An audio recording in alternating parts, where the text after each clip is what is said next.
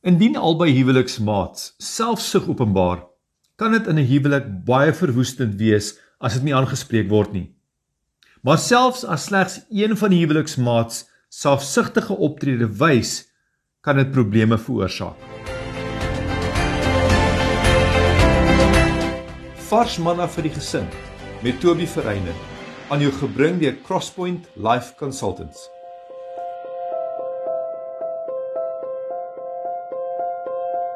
In Jakobus 3 vers 16 lees ons die volgende: Waar afguns en selfsug is, daar is wanorde en allerhande gemeene dade.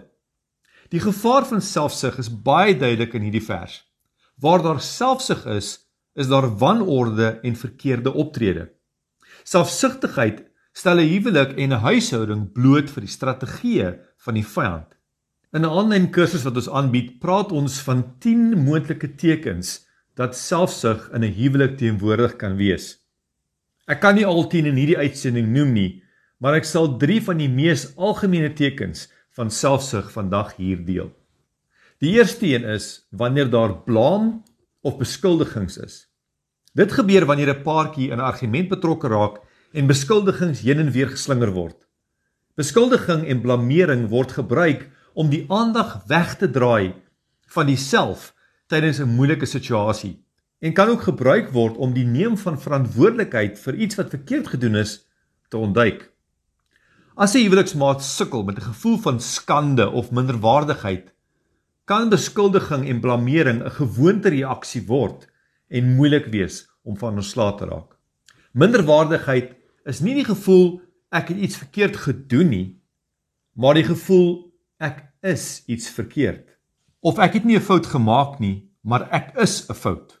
Minderwaardigheid kom dikwels uit ervarings in die verlede waar mense voel dat hulle bestaan as mens die probleem is en nie bloot wat hulle gedoen het nie.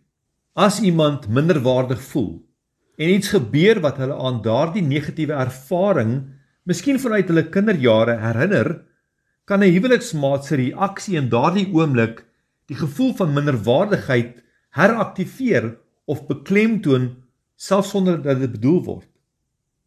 Dit is dan die ideale atmosfeer vir beskuldigings en blamering, want die persoon met die minderwaardigheid sal probeer om die skuld af te skuif op iemand of iets anders in 'n poging om die fokus van hom of haar weg te kry en die gevoel van daar is iets fout met my te ontduik.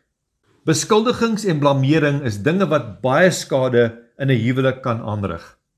Die hantering van selfsug en enige seer uit die verlede is van kardinale belang om hiervan ontslae te raak.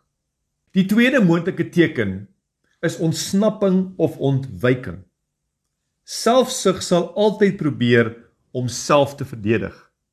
Daarom wanneer dinge moeilik raak, sal die selfsugtige persoon neig om van die situasie te ontsnap of dit te ontwyk. Dit is nie dieselfde as om handdoek in te gooi nie. Want om handdoek in te gooi is teen die selfsugtige mens se aard. Want dit sal beteken dat ek aan die verloorkant is en iemand wat selfsugtig is, erken nie sommer dat hulle verloor het nie. Ontsnapping is eerder 'n boodskap wat sê, ek gaan uitstap, want ek verdien nie om in hierdie situasie te wees nie. Ek hoef nie hierdie soort ding te hanteer nie. Ontsnapping of ontwyking is nie net wanneer 'n huweliksmaat aansoek doen vir egskeiding nie, maar kan ook fisiese, seksuele, kommunikasie of emosionele onttrekking insluit. Die derde moontlike teken van selfsug in 'n huwelik kan wees eensydige perspektief. As my perspektief die enigste perspektief is wat tel, is ek gedeeltelik blind. Mense wat gedeeltelik blind is geneig om in dinge vas te loop en seer te kry of ander mense in die proses seer te maak. As 'n huweliksmaat dink dat sy of haar perspektief die enigste geldige perspektief is daar probleme aan die kom. Dit is baie belangrik in die huwelik om mekaar se perspektiewe raak te sien en in ag te neem. In die huwelik sien een persoon nie altyd alles nie, en dit kan baie nuttig wees om die perspektief van 'n huweliksmaat te probeer raak sien en te waardeer. Selfsugtige denke sal egter altyd bepaal dat my perspektief die enigste een is wat korrek is. Die sleutel hier is om mekaar se perspektiewe te kan insien en te respekteer. Soos ons in hierdie voorbeelde van selfsug kan sien, is die effek daarvan in die huwelik nie goed nie. Indien albei huweliksmaats selfsug openbaar, kan dit in 'n huwelik baie verwoestend wees, as dit nie aangespreek word nie. Maar selfs as slegs een van die huweliksmaats selfsugtige optrede wys, kan dit probleme veroorsaak. Die manier om dit aan te spreek, is om berou te toon en van selfsug af weg te draai deur die wortel van selfsug aan te spreek. Indien 'n huwelik op die woord van God gebou word en die huwelikspaar 'n verhouding met Jesus en die Heilige Gees het, is daar reeds 'n groot voordeel in die aanspreek en hantering van selfsug in daardie huwelik. Om eerlik daaroor te kan wees, daaroor te kan gesels, te bid, asook hulp in te roep waar nodig, is baie belangrik. Hier is iets om te doen om die bal aan die rol te sit. Eerstens, spreek 'n tyd af om oor selfsug te gesels. Maar voordat jy daaroor praat, bid eers saam. Vra die Heilige Gees om die gesprek te lei en verbind julle daartoe om oop en eerlik te wees en om onselfsugtig te wees in die gesprek. Praat dan oor hoe selfsug in julle huwelik kon ingekruip het. Tweedens, vra en gee aan mekaar vergifnis in die spesifieke areas waar selfsugtige neigings geïdentifiseer is in julle huwelik.